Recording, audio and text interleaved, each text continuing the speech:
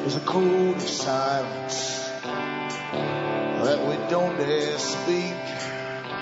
There's a wall between us and a river so deep. We keep pretending that there's nothing wrong.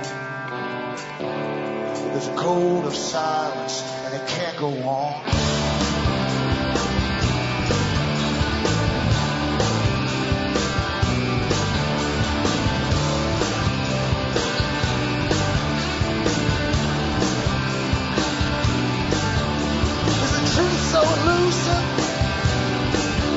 So elusive you to see that it ain't enough, baby, to bridge the distance between you and me. There's a list of grievances 100 miles long. There's a code of silence and it can't go on. Hi folks, I'm Alan Watt and this is Cutting Through the Matrix on the 19th of July 2011. For newcomers, look into cuttingthroughthematrix.com. Help yourself to all the audios which are there for free download. And remember too that all the sites here listed have transcripts in English and for print up as well. And you can go into Alan Watt Sentinel.eu for transcripts in other languages. And I don't know we lost the connection at the very beginning of the broadcast, so I'm trying to catch up in a hurry. So for those who want to keep me going, you can always purchase the books and discs I have for sale at cuttingthroughthematrix.com. And from the US to Canada, remember you can use a personal check or an international postal money order from the post office or send cash, or you can use PayPal. You can use the donation button you'll see in the com site and then follow it up with an email with name, address and order. I'll get it out to you. Across the rest of the world, you've got Western Union, MoneyGram and PayPal once again. Remember, straight donations are awfully welcome in these times of what they call austerity, which is really inflation and devaluation of everybody's cash. But that's the world we're living in now. Everything is planned this way, and most folk can't believe that. They want to still think that there's politicians just fighting and struggling along, and we watch the pantomime forever, as your parents did before them and their parents before them too. And politicians put on sometimes quite a good show. They're actually better in some countries than others. In Britain, they tend to do a lot of booing and yelling and acting like children at school. But at least there's a lot of hand-waving and it's kind of entertaining. In the US, it's a bit quieter, more subdued. But you can take your pick from the different countries. They should really give them Oscars, I think, once in a while, just for politicians to see who's the best one. And another one for the script writers, because they're the real guys that get the message across. Politicians and prime ministers just read off their scripts because they don't know what's going on half the time. The advisors are the ones who know. They're kind of like managers. They manage you. It's like being in a rock group. You don't even know where you're going half the time. But the manager's got all your passports ready and the tickets ready and so on, and you jump from one plane to the next plane and so on. That's how it's really done. But it's a good show for the public, and they definitely sort of believe in it. We love to believe in fiction. Even when the data and the effects of what they're talking about come to be absolutely opposite of what they're chatting about, we still want to believe that somehow we can change them if we just raise our voices like a hymn, or a psalm, and all sing together. But nothing works that way, because above them there's bosses, and above your governments there's bigger bosses, and the big bosses know where they're going with the world plan. They've published it in their own books over the many, many years, and they will not turn back, no matter how many hymns or pleadings you give to them. Back with more after this break.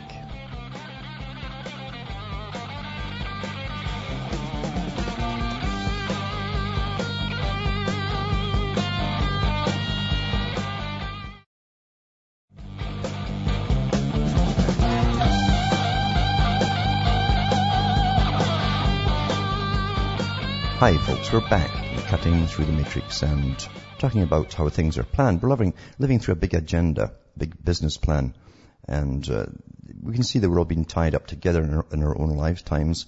It was happening in your parents' lifetime too, and long before them, because as I say, Carol Quigley did document the ambitions of the group based primarily in London, which eventually got a branch in New York and across the rest of the old British Empire. And even when they pulled out of those countries, the old empire countries, they always left the system pretty much the same as Britain. That was part of the deal. They copied the system of supposedly a democratic institution. But also they left the Council on Foreign Relations in all different countries as well. And you can't get into the foreign services in certain countries like India unless you are a member of it. And it's the same pretty well everywhere else too. You can't get into the press, at least any real newspaper, without being a member of it too. And you can't own any press without being a member of it as well. So these guys decided to take over the resources of the planet and redesign the world the way they thought it should be. Their left-wing organization, which was called the Fabian Socialists, worked through the working classes basically to achieve the same results. They both meet on the same road halfway down. And that's what's happened as well. In fact, if you look at the logo and the actual, they had a stained glass window made up for the founders of the Fabian Society. You'll see George Bernard Shaw, H.G. Wells and others with a blacksmith's anvil bashing the world into shape with hammers, the way it should be shaped, you see. None of this meeting someone, fancying them and having a child. No, that's just too haphazard. Eventually, the world they want to bring in is one where they'll authorize the right people to breed, and other ones will be sterilized, as if they're not sterilized already with the injections. But literally, they talked about all this 100 years ago, and they're implementing it all along, because you can't ask for volunteers, you understand, in these societies. And these societies have their members all throughout all governments. Every prime minister and president has been a member of it since its inception. And we're on one agenda across the whole globe. They set up the United Nations as a front, once again, to bring in the system under the guise, as always, of helping people across the planet. And yet the United Nations is one of the biggest private-public partnership deals out there. All the big corporations are on board with it. And I might be touching on that tonight if I have time. But to show you how far back things go, just a little example, just a tiny example here. This article here is from the Commoners. I call it the Commoners magazine from Foreign Affairs. This is their Foreign Affairs magazine, which they give out to the public.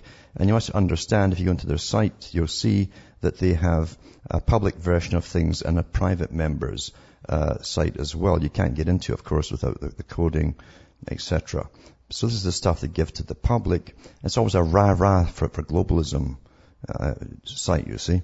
But they do tell you what's coming up, what countries are going to go to war with next and so on, because these guys help to promote it. But this article says here, just as China promoted domestic growth by combining state intervention with private investment, it is now applying this same political strategy to countries across Africa. The results have been impressive, and the US and others would do well to start paying attention. And this is by Deborah Brautigam. Very, very high schoolish, actually. Very, very upper schoolish. And with a name like that, you can't fail in Britain. Absolutely. She's Associate Professor of International Development at American University and the author of The Dragon's Gift, The Real Story of China and Africa. Now, I've been talking before of how China has been given the go-ahead to be the next policeman of the world, because the same bunch in the 1930s said that they'd make it so after the US failed. 1938, that was their annual meeting. Anyway, getting back to this article, we know that the Chinese are buying up chunks of the US and other countries as well, but they're really into Africa, a lot of Pacific islands as well. It says last November in the Egyptian resort town of Sharm el-Sheikh, Chinese Premier Wen Jiabao announced a series of new pledges for Chinese assistance to African countries. It's assistance, understand, It's just assistance to other countries. And in the process made many observers in the West very uneasy. Westerners think they know what Africa needs to do in order to develop, which is liberalize markets, get prices right, promote democracy. Well, when they get it, I hope they give it to us. And they think they know what China's doing. They're offering huge no-strings-attached aid packages to resource-rich countries that prop up pariah regimes. But a closer look reveals a somewhat different story. Over the past few decades, China has managed to move hundreds of millions of its people out of poverty by combining state intervention with economic incentives to attract private investment. the kind of experimentation that the Chinese leader Deng Xiaoping once described as crossing the river by feeling the stones. Today, China is feeling the stones again, but this time it's economic engagement across Africa. Its current experiment in Africa mixes a hard-nosed but clear-eyed self-interest with lessons of China's own successful development, I guess through communism, and of decades of its failed aid projects in Africa. So it goes on and on about how rah, it's wonderful, yada, yada, yada, and all the money that's flowing in. And then, in the same day that comes out, obviously it's another member from the CFR, in The Economist magazine instead this time, it says the Chinese in Africa. Africans are asking whether China is making their lunch or eating it. And Liang Zhu gulps down Kenyan lager in Nairobi and recites a Chinese aphorism. One cannot step into the same river twice. There's definitely both of these characters wrote the same thing, obviously, they knew each other, plus into the same desk, CFR members. Anyway, he says, on his first trip 3 years ago, Mr. Zhu filled a whole notebook with orders and was surprised that Africans not only wanted to trade with him, but also enjoyed his company. I've been to many continents, but nowhere was the welcome as warm, he says. As strangers congratulated him on his homeland's high-octane engagement with developing countries. China is Africa's biggest trading partner and buys more than 1/3 of its oil from the continent. Its money has paid for countless new schools and hospitals. Locals proudly told Mr. Zhu that China had done more to end poverty than any other country. Well, they've only started. Because then you go into some of the history, you understand. And I've talked about eugenicists before in the past, the Council on Foreign Relations, the Royal Institute for International Affairs, and the Royal Society. They all go together, you understand. And I've mentioned about Charles Darwin and the fact that Darwin himself not only was a eugenicist, and his father and grandfather before him, because his grandfather wrote the same book as he did eventually, with the same agenda. These families always have the same agenda after generations, like the bankers. But anyway, they only interbred with the Wedgwood family for generations. Until eventually Charles, his second wife, after his first one died, she was a Wedgwood, he married his mother's sister, I believe it was. Anyway, they were practicing eugenicism back then, or eugenics. Francis Galton eventually married into them. Now, Francis Galton was a wonderful upper-class liar and a cheat because he came out with the IQ test. And it's been well documented today by people going over his papers that he fudged all the statistics he came out with. But even though he fudged them, he's such a hero, they continue with the same test today, with the same snobbish appeal that it has to the elite to look down on the ones who are less endowed than themselves. Anyway, here's from Francis Galton, who eventually married into the Darwins, along with the Huxleys, by the way. Letter to the editor of the Times, June the 5th, 1873, for those who haven't read his letters. It says a rejoinder to Galton's letter, and so on. And it says, Africa for the Chinese, right? I'll repeat that for the harder thinking, 1873.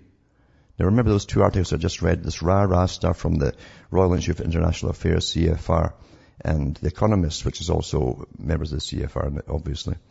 Africa for the Chinese, to the editor of the Times. Sir, in a few days, Sir Bartle Frere will return to England and public attention will be directed to the east coast of Africa.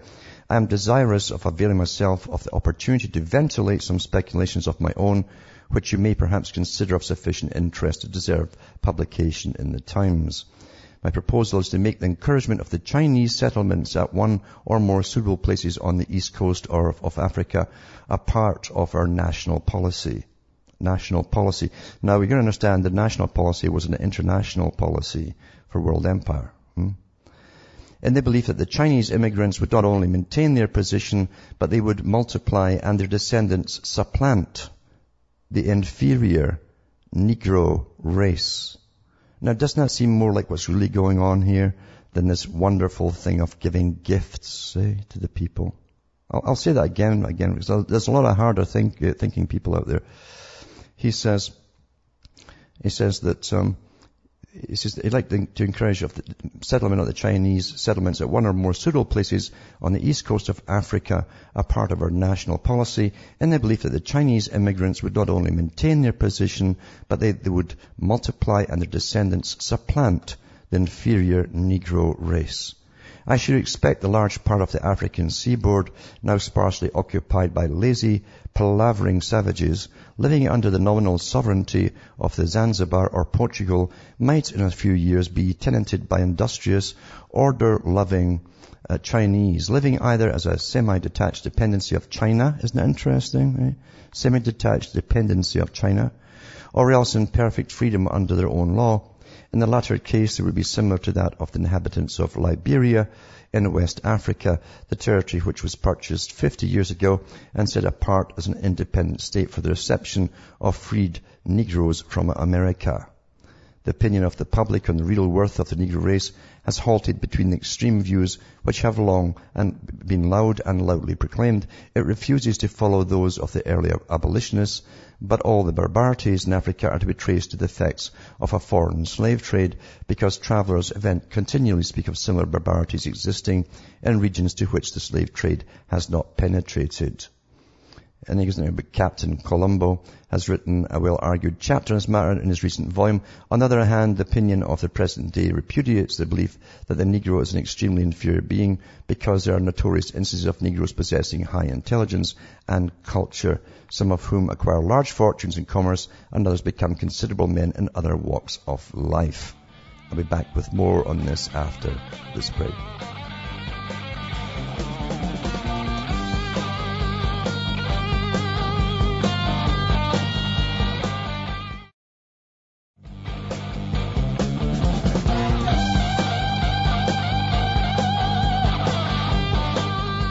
Hi folks, we're back cutting through the matrix. Just reading an article by Francis Galton, who eventually was part of the Darwin family, the Charles Darwin family, all eugenicists of course, and to show you how they studied every type of culture and peoples across the world.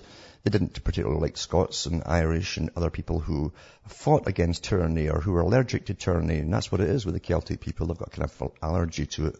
They kind of start sneezing when they feel it coming near. But they had everybody categorized, their strong points, their weak points, all for economic purposes, you understand. And this letter to the Times in the 1870s was about they should flood basically Africa with the Chinese and make it industrious, because of all that mineral wealth there. And they could be awfully good workers for this wonderful empire, which is now called globalism. When the US helped to take it over along with Britain, using Britain's empire as the nucleus. It's already started, so why throw it out the window? You just simply build on the rest of it and create the United Nations and bring it in and pretend we've got democracy everywhere. Anyway, Galton goes on about all the negative traits that he claimed that the blacks had in Africa, and it wasn't possible. They had too little intellect, he said. No self-reliance, self-control, etc., etc. Then he goes on to praise the Chinaman. The Chinaman is a being of another kind who's endowed with a remarkable aptitude for a high material civilization. He is seen to the least advantage in his own country, where a temporary dark age still prevails, which has not sapped the genius of the race, though it has stunted the development of each member of it by the rigid enforcement of an effete system of classical education, which treats originality as a social crime. And it's true that individualism has never been encouraged in China. Now it's across the world, because the United Nations also said the threat to civilization is the individual. Individualism must be eradicated. But that's what you always get in totalitarianism. You've got to be all like the same cogs, in this, all looking the same, being the same way. All the bad parts of his character, as his lying and servility, spring from timidity due to an education that has cowed him, and no treatment is better calculated to remedy that evil than location in a free settlement. The natural capacity of the Chinaman shows itself like a success with which, notwithstanding his timidity, he competes with strangers wherever he may reside. The Chinese immigrants possess the extraordinary instinct for political and social organization. They contrive to establish for themselves a police and internal government, and they give no trouble to their rulers so long as they're left to manage those matters by themselves. See, everybody was worked out. Every culture and ethnic group was worked out for the pros and cons by these top economists and eugenicists long, long ago. And here he is basically advocating that eventually breed out the Africans and replace them with Chinese immigrants that would serve the national policy of Britain, which was an international policy, which is now called globalism. And we're living through the times where they're actually doing it. And the previous two articles I read from the Council on Foreign Relations magazine, Foreign Affairs is a rah-rah thing for it. Isn't it wonderful the Chinese are taking over Africa? And then you have the one from The Economist. Africans are asking whether China is making their lunch or eating it. Well, there you go. And for all you, at the start of this broadcast, I said to you that you still think there's a fight going on when the politicians get up and yell at each other. Good luck to you. You're just watching a pantomime, because the whole future, the present, was settled an awful long time ago, and everything that happens in it. Go in to read the books of Winston Churchill, and before the Second World War, he's saying in one of his great volumes there that we'll have to go into to Iraq because of the vast volumes of oil under its sand. Everything is worked out in advance. And it's not for national policies like we're going to steal the oil of those guys and give it to the people here. No, it's we, the few. The few is always the families that own everything. Will be owners of it all. That's what it's about. We're watching NATO now being used like a private army. And it is. And after they plundered and flattened countries, the IMF and the World Bank comes in with all the big directors of the same old corporations, and the top banks come in. And they just take over all the resources of the countries for peanuts. That's called piracy and plunder. But no one ever sees it for what it is, do they? They think, oh, things are just happening day by day and we can vote these guys out. So the system we're going into, and we are into actually, is literally a control freak society. And here's the thing that how it works with a control freak society. When it becomes a control freak society and everyone is basically powerless, the petty bureaucrats that they give you, and the police too, by the way, are suddenly given power for the first times in their lives. And they love this power. They go overboard with the power. And petty bureaucrats do as well. But they go home, they don't have any power. The guy can't have an argument with his wife, or the wife can't have an argument with her husband, because it's not allowed to argue. They call them SWAT teams now if you have a loud argument. And but you get into your job there, and you've got power, and you're authorized to use it. Well, here's what's happening in Britain. And of course, they do it in this usual British way, which is always to do with perversion and sex. And that's what it's not that the British asked for this culture. You see, they've never created a culture for a long time. Other people came in and did that for them. But here it says, no sex, which means questions, please. We're British. The town hall snoopers get personal and intrusive diversity. You know about diversity laws? Well, you've never believed how far they've gone when they hand you the questionnaires. I'll read this after this break.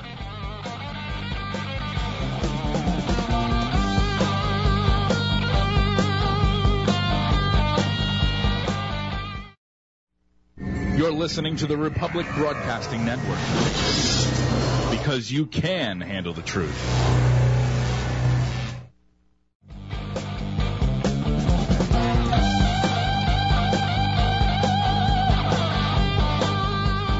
Hi folks, we're back and we're cutting through the matrix.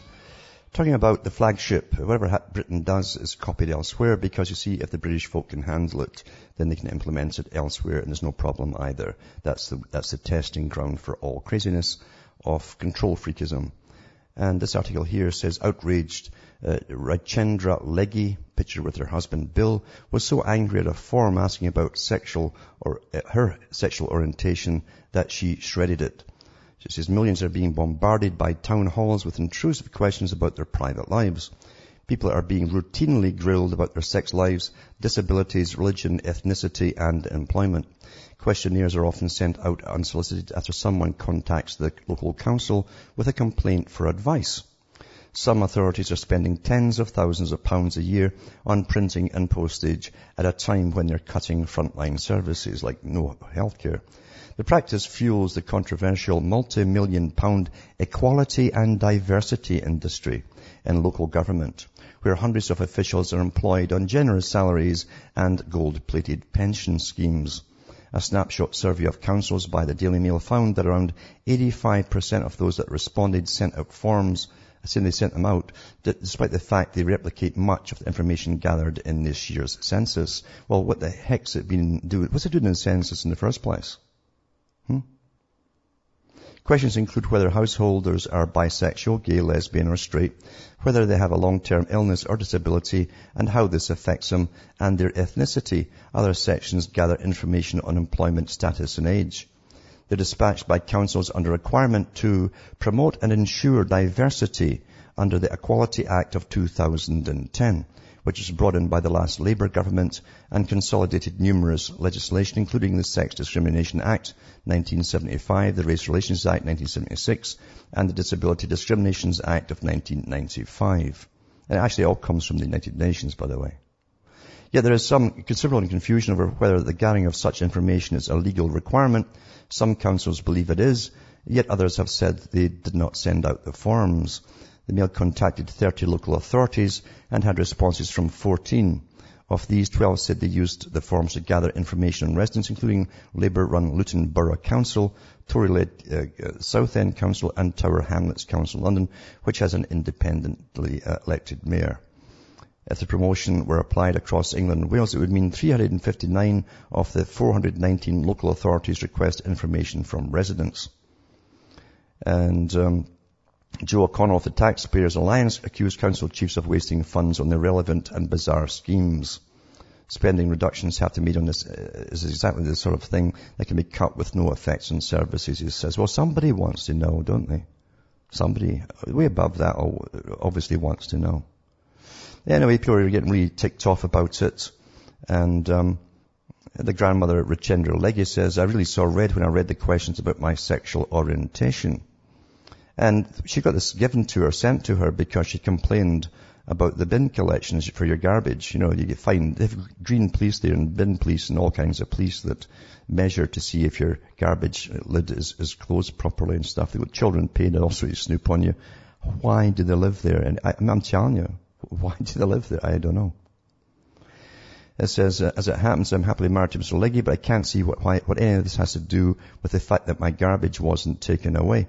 At a time when the council is making cuts, it seems an absolute waste of money to send out things like this. Well, I'll tell you what it is. You see, this technique works with turning you and your sanity to 180 degrees. And with most people, it puts you in almost a comatose state. Your reasoning is trying to figure things out rationally, and you're getting this odd, weird nonsense that seems pretty mad, which it is actually. And even your friends are, well, you've got to answer that, you know, it's important because there are people, you know, who are this and that. But she says it's got nothing to do with her garbage, is it? There was even a reply paid envelope. And anyway, they admit that they're intrusive and serve no practical purpose whatsoever. No, it does to somebody at the top, because they want to see if society that emulates TV and grow up on it, plus all the indoctrination in schools, is creating more of the same kind of stuff they want to see in society. Remember, they don't want breeders at all. They don't want people breeding at whatsoever, like Julian Huxley said, and he was the CEO of UNESCO at the United Nations. They promote all these kinds of things, but they didn't want anybody to breed. But there's the sort of thing that you get when you're into this super post-communist, as advanced communism, you might say, society with control freaks, and you put them into bureaucracies. As I say, they go home, they've no power, they're like everyone else, but once they're in their job, they've got the authority to be absolutely mad, and that's what they do. They go mad with it, and they'll put you in jail if you don't comply, or hit you with massive fines. And the cops will come along and say, you didn't answer all the questions to say if you like this and that in bed, or you didn't like this and that in bed. All to do with your garbage. It creates a form of madness. And you go along with it. I don't think so. I don't think so. I tell you about madness too in Australia, along the coast. And I mentioned this years ago, because the UN said many years ago, long before they came up with the idea of global warming, climate change, carbon footprint, and institutionalized the terms into society. Almost the article you read now has it repeated like weapons of mass destruction. This is a technique, you see, they use. But I mentioned years ago that eventually the United Nations wanted no one living around the coastal areas of countries. So what are they doing to tick you off and get you to move? Well, in Australia, higher floors. You had to put a higher floor there. So I guess they want you up in stilts. Lower roofs. It says the town's being shrunk by a climate change anger or angst. It says Port Albert on Victoria's southeast coast is as a picture fishing villages at war with the science of climate change.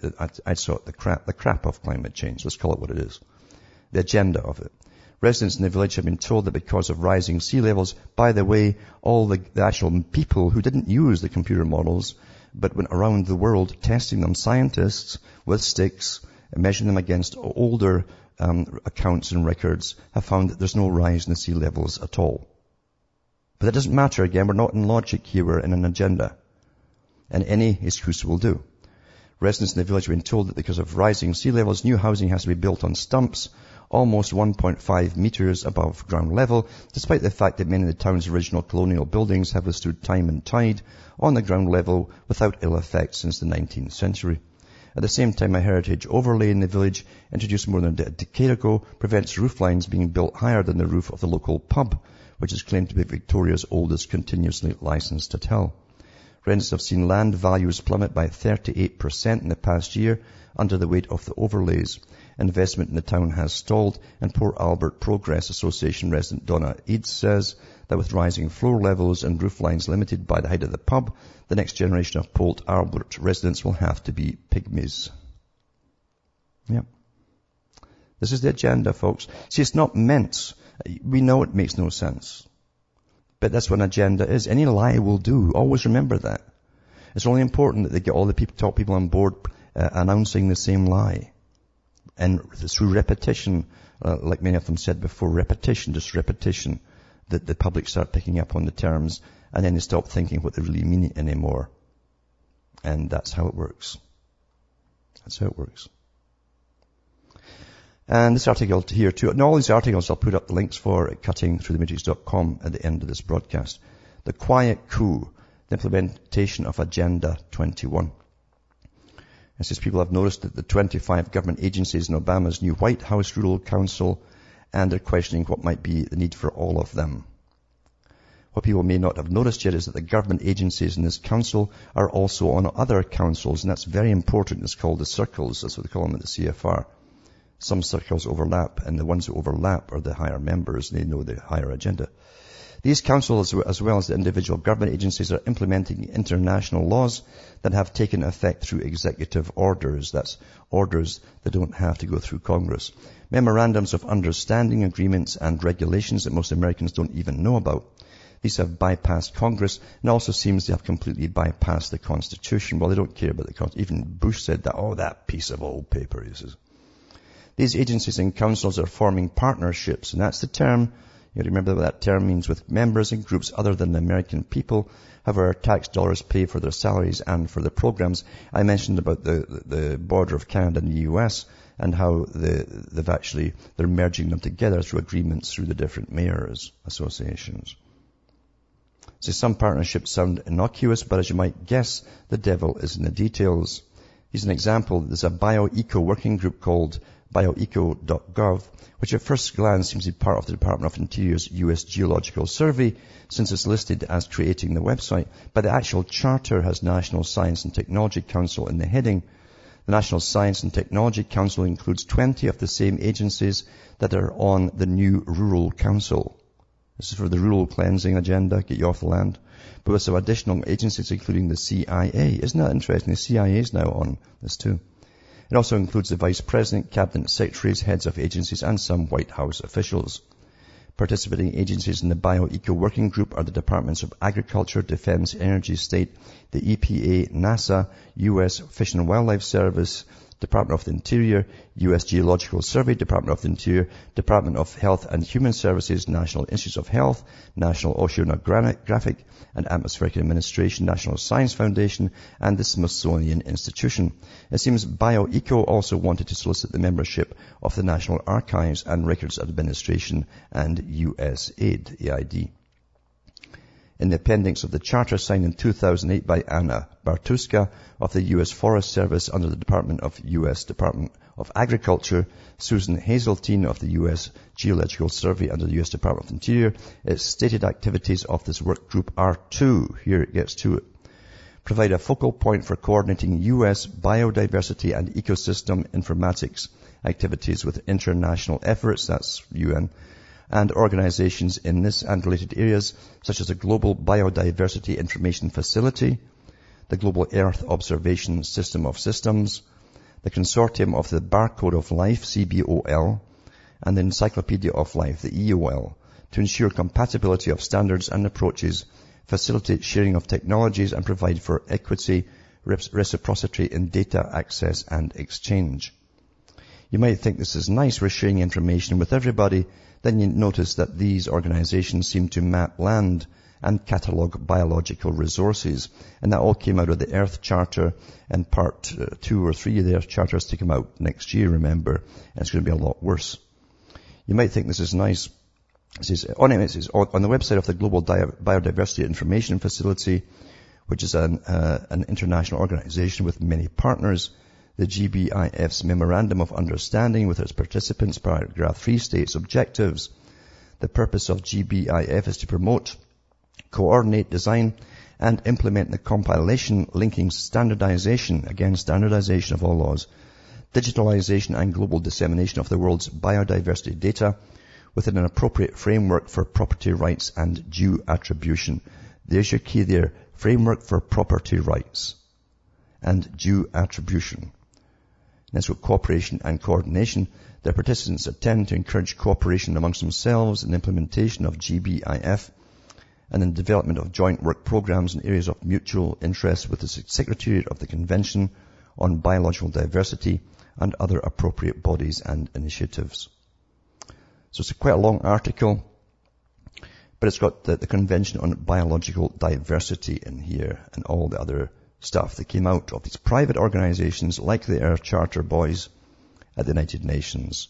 And it's going to get folk off the rural lands, you see, because they don't want you living there anymore. You have to all live in the crowded cities up until the year 2050, when magically most of you just either die off or disappear somehow. They never quite stated how that's going to happen, but that was a projection from the Department of Defense's own think tank. They were just going to disappear somehow. The method has not been given to us yet.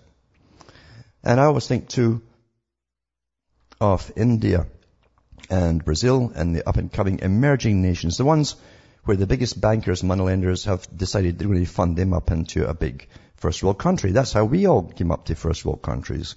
When the big boys with money pop into your country, they bring in the same institutions and a central bank, of course, and they create your government for you, and then you borrow from their banks.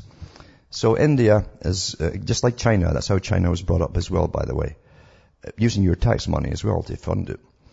But they found a massive uranium find in Andhra Pradesh, it's called.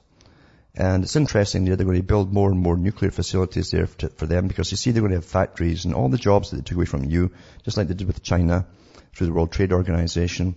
And they're allowed to do that there, though. They can also burn as much coal as they want without any filters on the stacks or anything, because it's part of the WTO treaty. They're allowed that for about, I think it's 15 to 20 years. And they can actually extend it for another 20 years or whatever under that trade agreement, just like China. And we can't do it, the first world countries who are paying for all this, but they can do it there. We're awfully nice in the West, really. It's just like to Charles Galton there, you know. We're a nice people. We really are a nice people.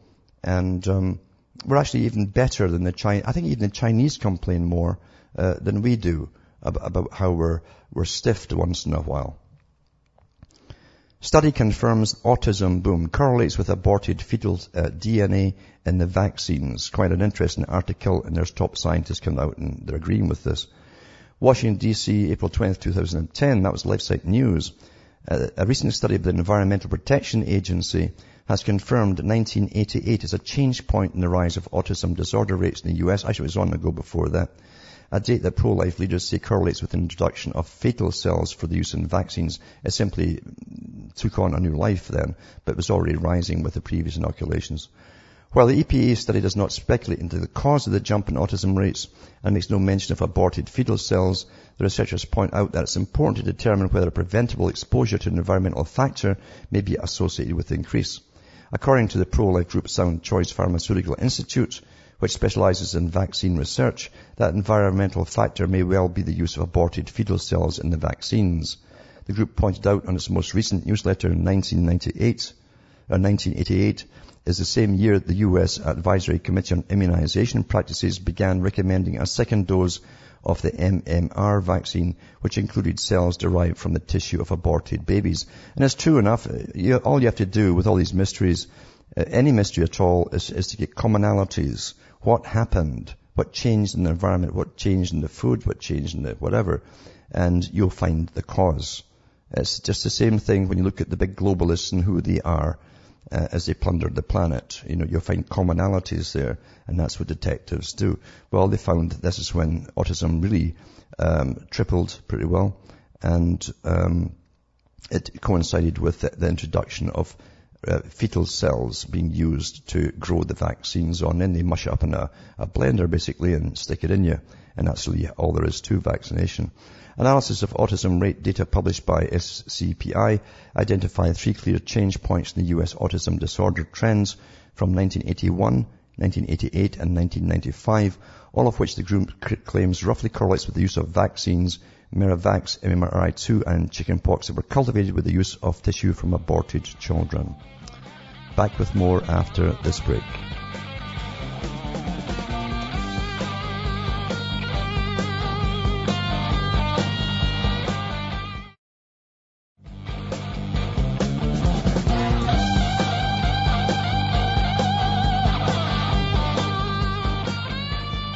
Hi folks, we're back. We're cutting through the matrix now. There's a caller there, Frank from North Carolina. Are you there, Frank? Yes, I am. I had a quick observation, kind of an experience from, I think it was 2008. I was in a police station, local police station, picking up a report for something, and I overheard a police officer's rather tall, blonde police officer. Looked like she'd probably been on the force for a while, but just to relate to what a caller mentioned last night. I overheard her, and I've heard people talk about this before on your show and whatnot, even back then. She was talking about the civilians. So she, that's been going on for a long time, but they do commonly use that lingo even around, the lowly citizens. Mm-hmm. Yep. And civilians too, as part of their training now, they get taught that in school. Because the teachers call us civilians, and which obviously means they're not civilians, you see. It's interesting, they're privatized in a sense. They're militarized for sure. And you understand, even when you go into the military, you become a private. You don't belong to the public or citizenry anymore. You're actually called a private. You're a private soldier. That's your first rank. And it's much the same with the cops as well. They now belong to, I guess, whoever their boss is, whoever the paymaster is, like a mercenary. And they belong to a fraternity with a uniform. Uniforms are meant to bond people together and fight and kill for each other, and no one else, by the way. When troops are in battle, they're not thinking about their families back home at all. They're not thinking about their country. They're thinking about the guys around them getting shot, or will we come through as a team, just like football. That's what they're thinking.